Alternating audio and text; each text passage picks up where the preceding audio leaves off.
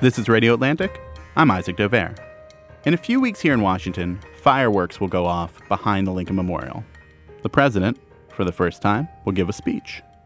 And he'll probably use the words independence and freedom a lot. But there's another national celebration of freedom, one just before the 4th of July. Earlier this week, America observed June the 19th, Juneteenth, a day celebrating the belated end of slavery in Texas, but which has taken on a bigger national significance. And on this year's Juneteenth, the House of Representatives did something it hadn't in over a decade: hold a hearing on reparations. My colleague, staff writer Vann Newkirk, was there for that hearing, and he's here with me today. Hi, Vann. Hey. So let's start with this. What is Juneteenth? Why is this a thing that we have on the calendar? I think some people know what it is. Maybe some people have heard of the Ralph Ellison book, but a lot of people don't know what it is.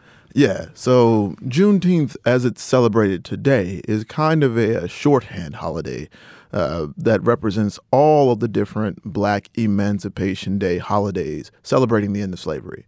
It was first celebrated in Texas. Texas was the farthest frontier of the Confederacy during the Civil War. And so news of emancipation after the war reached Galveston. One of the last places was Galveston. So it's not a celebration of when slavery was officially ended, but when the very last enslaved people in the United States thought they were enslaved. Right. The Emancipation Proclamation is January 1st, 1863. Mm-hmm. That ends slavery in the battleground states. Right. It makes the enslaved folks in those states contraband, for lack of a better term. But, of course, there are 2 more years of the war. And as you said, it takes some time then for the news of the war ending and the South losing to get to Galveston. And that's how we get to Juneteenth. What happens in those early years in celebrating the end of slavery? So early on, of course, you had formerly enslaved folks, this very first generation, they had lots and lots of parades celebrating the end of slavery. It was a pretty good thing. They liked to celebrate it. And what was the reaction like among the Southerners who had lost the war, the former slave owners watching those parades? What was happening with that?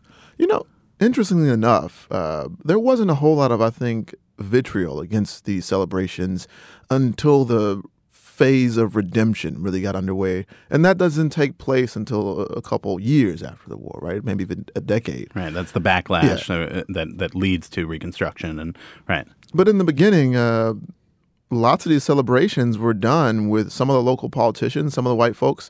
There were collaborations between, most of these folks were carpetbaggers, but between some of the Republican white people and the Black folks who were going out and doing the parades.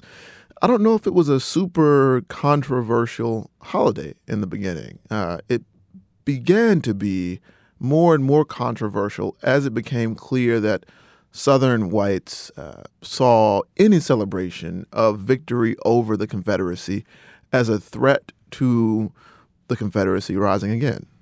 Which they were still hoping for. Right. When they did it in less of a martial way, but redemption, which overthrew Reconstruction, was Southern whites throwing off Northern imposed government, getting rid of the Union Army, and also stamping out all of the kind of positive celebrations of the Union victory in the Civil War. And one of the targets of stamping that out was not just Juneteenth, but all the different Jubilees, Emancipation Day parades, in turning Black communities more and more into sharecropping and some other forms of peonage. They actually killed the ability of those folks to have free time to celebrate. So those celebrations go kind of dormant in lots of areas. Right. And for most of the 20th century, it's not something that's really happening. Right. Was it happening at all? Yeah. So there are people, I think every single year there have been Jubilees. There's always been an Emancipation Day celebrated around D.C., in some communities. Even in Texas, of course, people still celebrated Juneteenth around Galveston year after year. But it was more of a family heirloom holiday in lots of places than a big, even citywide celebration. What brought it back to the fore was the civil rights movement. Right. And that's Martin Luther King holds a celebration on the 100th anniversary, right? Right. And what happens as this intersects with Martin Luther King and his recovery of Juneteenth as a major day on the calendar? So activists during the Civil Rights Movement had celebrated Juneteenth, had also promoted the celebration of local emancipation days as part of reclaiming the fight against the lost cause mythology that permeated the South. But the largest Juneteenth national holiday celebration up until maybe in recent times was in 1968, a couple months after Martin Luther King Jr. was assassinated. During the Poor People's Campaign, which came to D.C. To demand the package of reforms that he was working on when he died, Coretta Scott King, Ralph David Abernathy, they dismantled that protest effort that has been on the National Mall for weeks. And kind of as I don't want to say a celebration per se, it was a celebration of Juneteenth, but also a sorrowful type of thing. It was. And you've noted you write an essay about Juneteenth the last couple of years, including one this year. I encourage everybody to read the latest one and go back and read the others if you haven't. But you've talked about this as a mix of sorrow and jubilation in those essays. Yeah, and that's true to the, I think, original purpose of that holiday. But 1968, obviously they were mourning the death of Dr. King, but also mourning what seemed to be, and what most historians mark as the end of the Civil Rights Movement. And then how do things go forward? Juneteenth is forgotten about, or it's not? It is. It doesn't hit a national high the way it did in 1968 for several years. What happens is Juneteenth and other regional celebrations become rolled into some of the more Black nationalist, Black radical celebrations of Black freedom over the next couple years.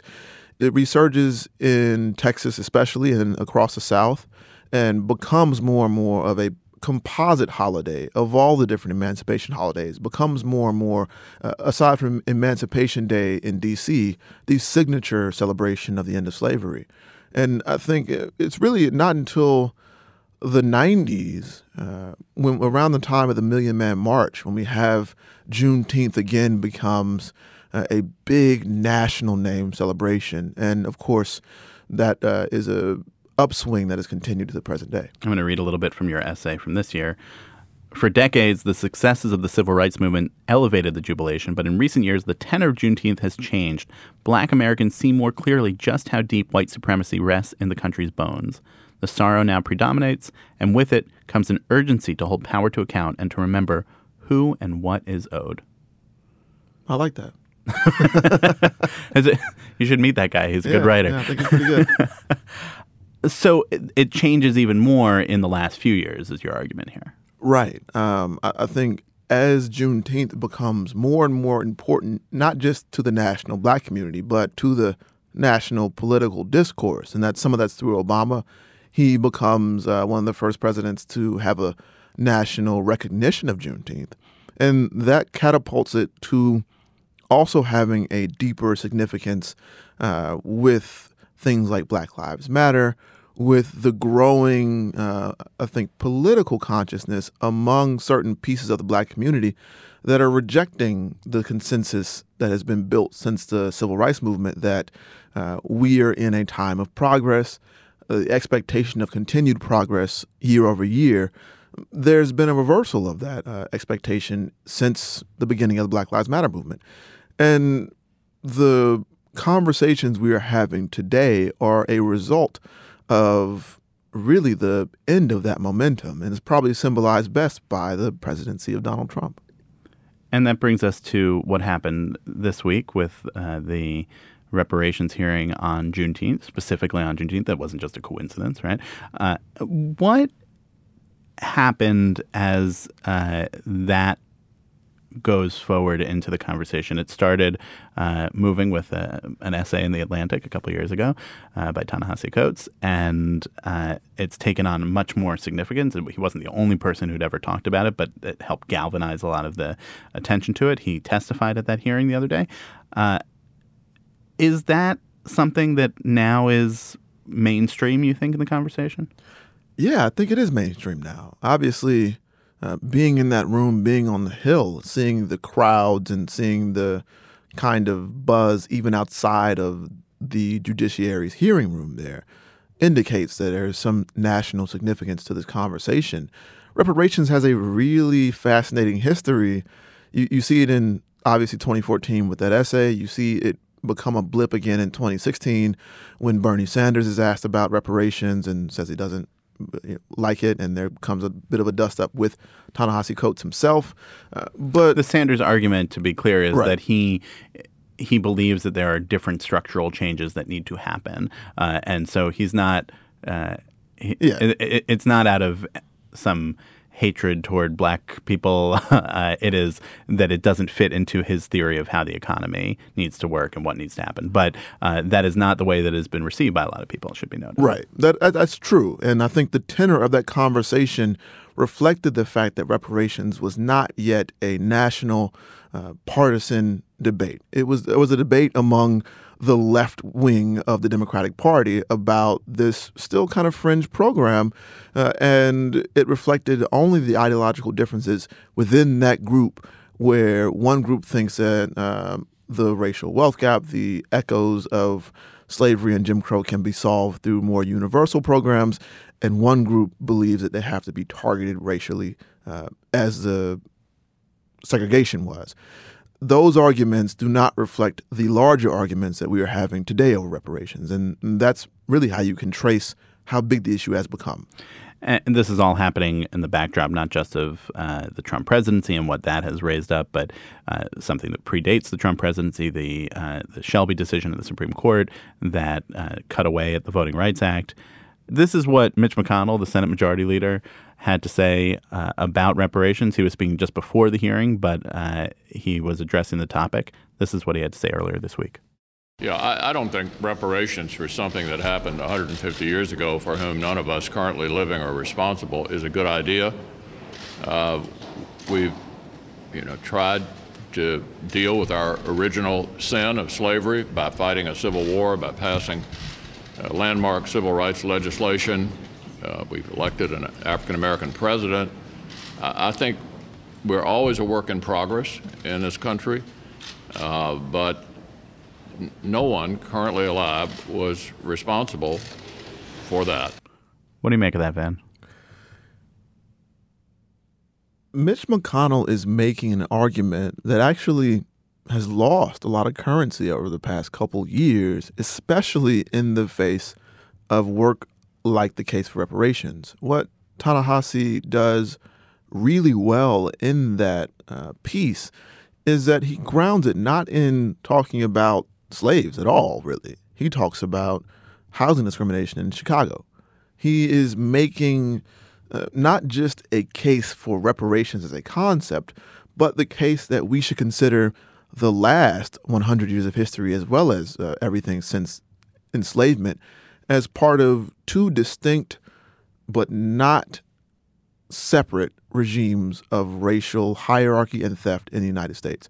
And so his case has become what has not just his case alone, but his case has been part of the restructuring of the reparations debate today to include Jim Crow to talk about housing discrimination that's happened even since 1965, to talk about voting rights discrimination and dispossession and disenfranchisement that has happened several times over the past century, to roll all that into a larger case for reparations, not just for slavery, which I think made the title of the hearing was Reparations for Slavery, which was kind of unfortunate, because the conversation today is not just about slavery. So it's contra McConnell, not just about something that happened 150 years ago, that was a long time ago, but lots of living people could not vote and were only adults when they were able to vote for the first time.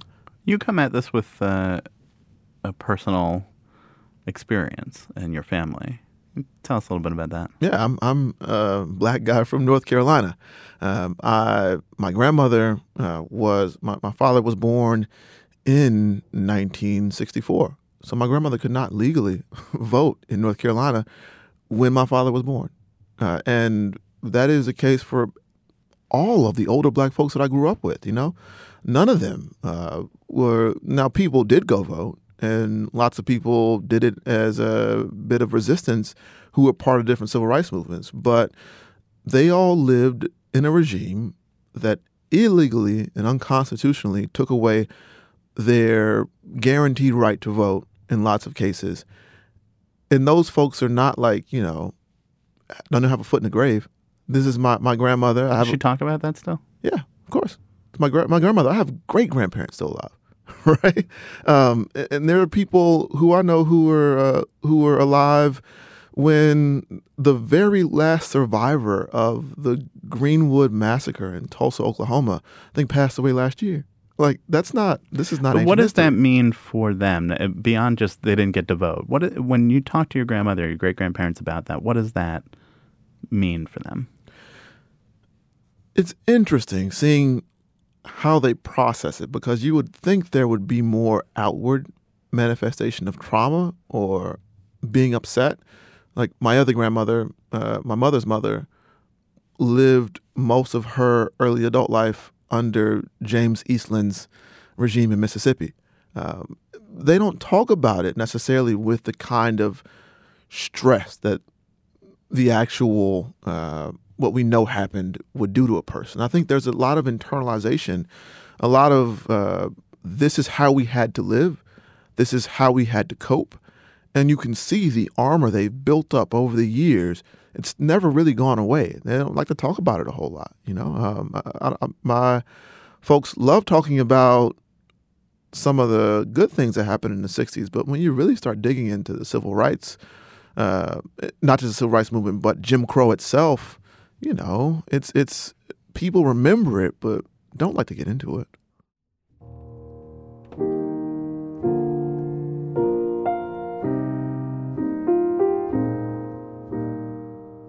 We're going to take a break for a moment. When we come back, we're going to go further into the argument for reparations and the state of the fight.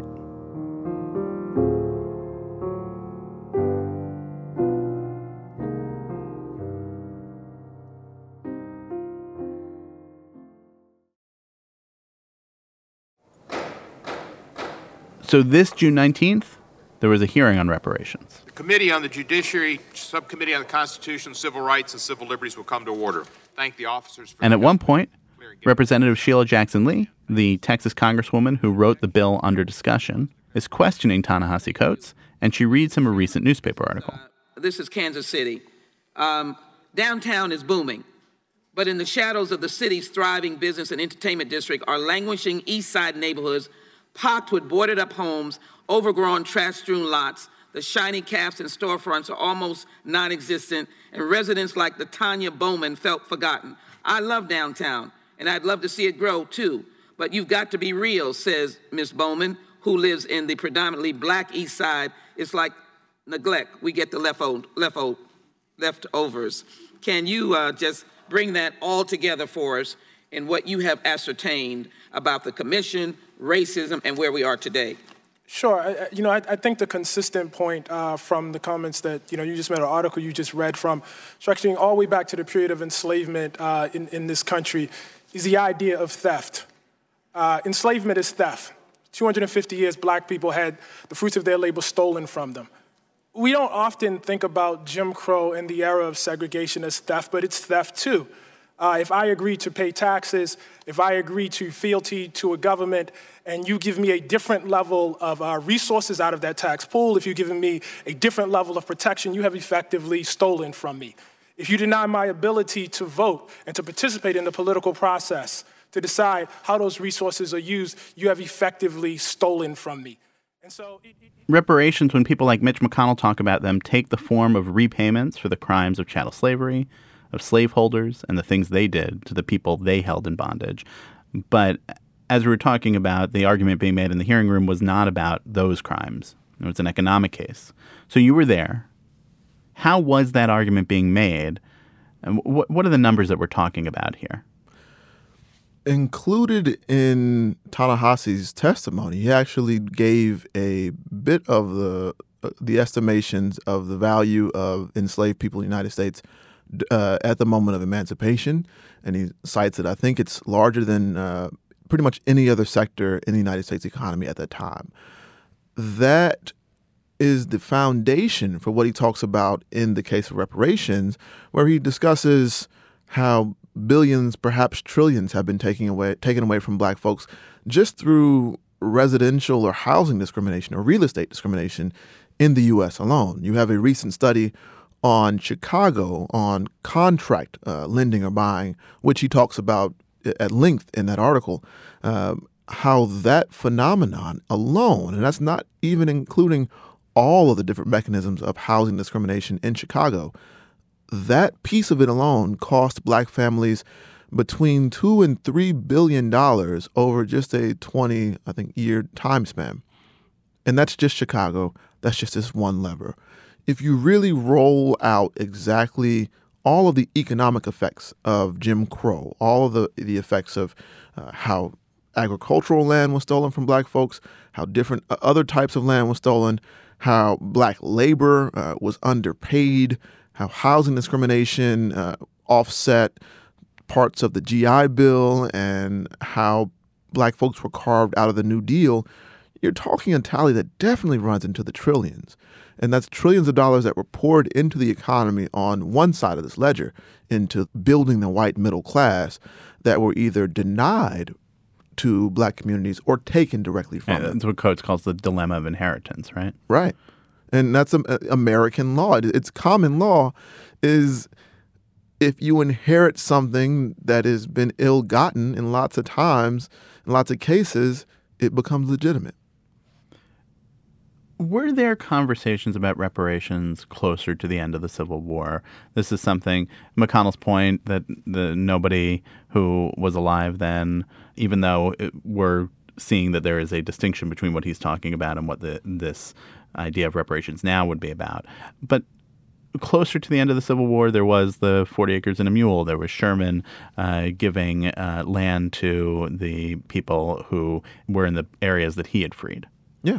So South Carolina, an entire town in the South Carolina Sea Islands was given to black folks who had once lived there and been the property there by General Sherman, and ended up being taken away and given back to the owners. And that's where Hilton Head is now.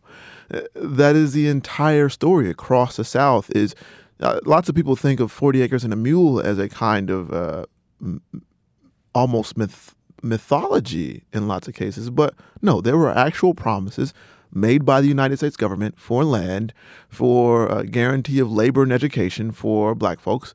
It was supposed to be executed by the Freedmen's Bureau, and the Freedmen's Bureau, in some cases, did provide that land.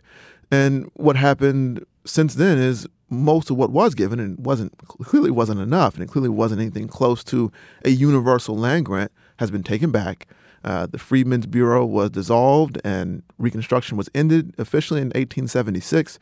And since then, there has been no follow through on that official promise from the United States government that was enforced by the Union Army to actually provide any type of restitution. It makes me think of, I've been to a plantation in South Carolina, a former plantation.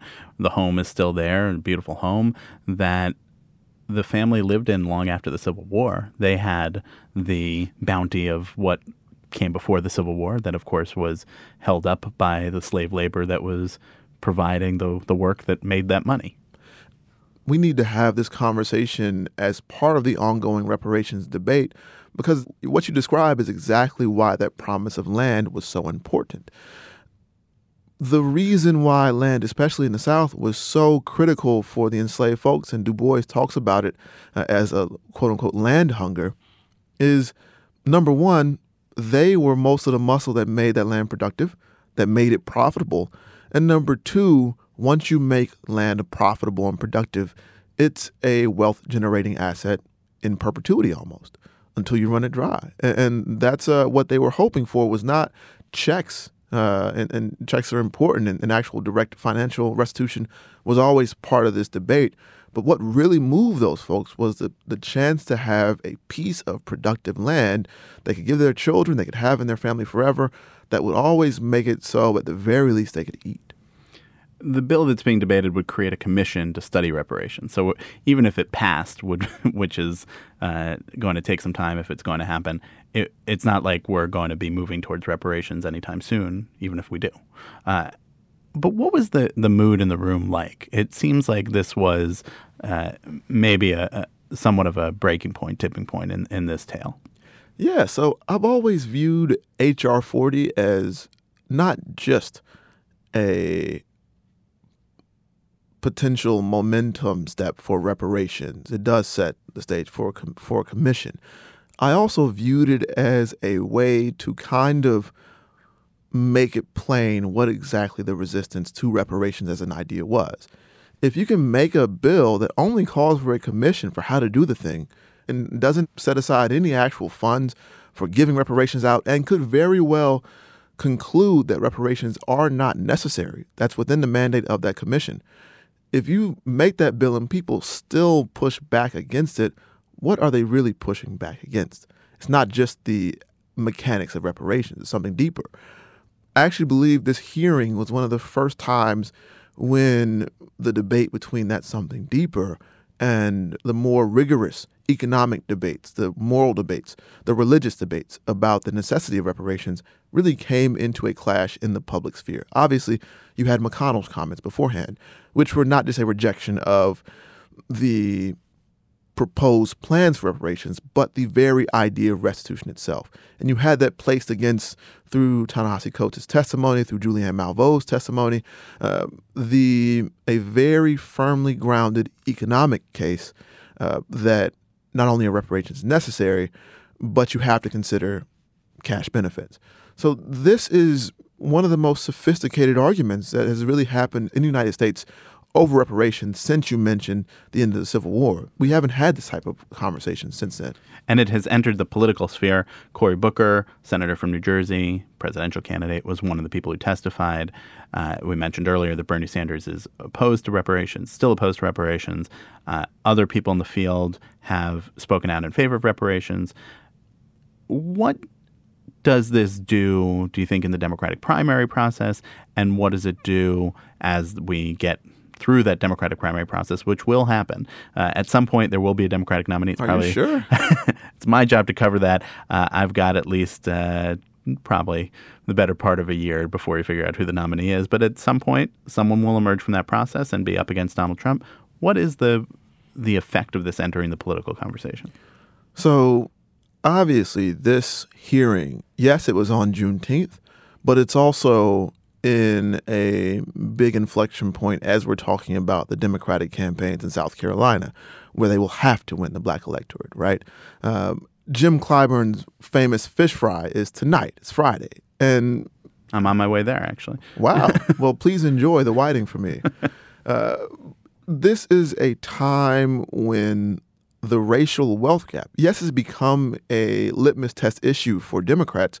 That's not just because they've decided they want to start talking about race.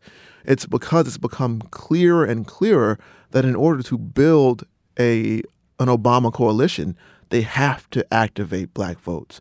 And those black votes are in some ways easier and harder to come by in 2020 than they have been before. Obviously, you have the overall global trend of black turnout increasing from year to year ever since the Civil Rights Movement, which peaked with Obama's years. But you have a intra-year midterm turnout that's been declining. You've got black voters who are, I think, on the one hand, more and more lined up against Donald Trump. I think it's like 92% oppose him, 5% have nothing to say. and those are the recent polls show almost no support for Donald Trump. But they are also, on the other hand, more and more skeptical of Democratic candidates and also pushing for more explicit racial reforms. You have a plurality now of black voters who support reparations, for example. And those currents, I think, are forcing Democratic candidates to meet those black voters where they are. Not just talk about reparations, but other plans for closing the racial wealth gap, for reducing racial disparities in criminal justice. Those are going to be the things that are going to win a candidate in South Carolina. You see Cory Booker, Elizabeth Warren, just this week putting out plans about the criminal justice system and what to do about prisons. And as you say, there is this fish fry and then the South Carolina Democratic Convention, 22 candidates landing there over the weekend. That is going to be happening with the backdrop of the comments from Joe Biden this week that have caused a lot of questions to be raised about him and his record, and things that I've written about with that. And also, it should be said, Pete Buttigieg, the mayor of South Bend, Indiana, who has been facing a situation back home this week where a white police officer, shot and killed a black man who was holding a knife. And he has been struggling with how to deal with the question of race relations in his city, which has been an issue for a long time in South Bend, and now is obviously under a much bigger spotlight because of his surging presidential candidacy. You have written essays for the last couple of years on Juneteenth. You wrote one this year. What do you want to be writing about on June 19th, 2020? That's a tough one. Usually I sit back and take stock of what exactly is happening and try to base it on that. But I don't know if it's what I want to be talking about, but I believe what it's probable I will be writing about is Juneteenth is always 2 days before the summer solstice, always 2 days before the beginning of summer. And if I'm looking at some of the trends at the beginning of this summer in 2019, I do think there are going to be some pretty pivotal moments in the racial discourse in this country. You have violent protests against police brutality in Memphis, Tennessee right now that I think are going to be paradigm shifting in a way. You have Trump has not actually started revving up the campaign muscles yet, but he's going to be deep, into his appeal to his base in June 2020. You're going to have real Supreme Court movement on some of the biggest racial justice issues and voting rights issues between now and then. I think what I'll be writing about on Juneteenth 2020 is the 2020 election is going to be a watershed for the racial trajectory of this country, one way or the other. Possibly even with another black nominee. If Kamala Harris or Cory Booker wins the nomination, we will probably know by next Juneteenth if one of them is the nominee or if one of them is a runner-up or however it may play out. Yeah, and you also have potential entrants within the race or as vice president candidates like a Stacey Abrams who could change the discourse of American politics. Those are going to be all the currents I'll probably have to be braiding together next Juneteenth. It's going to be difficult, but yeah, I think it'll also probably be the biggest Juneteenth celebration in the United States. So you've got about 360 days to get it together. So start working, Vann. That's about how long it takes me to write, so it's fine. All right, that'll do it for this week of Radio Atlantic. Thanks to Kevin Townsend for producing and editing this episode, and to Catherine Wells, the executive producer for Atlantic Podcasts. Our theme music is the Battle Hymn of the Republic, as interpreted by John Baptiste. You can find show notes and past episodes at theatlantic.com/radio. If you like the show, rate and review us in Apple Podcasts and subscribe in your preferred podcast app. Thanks for listening.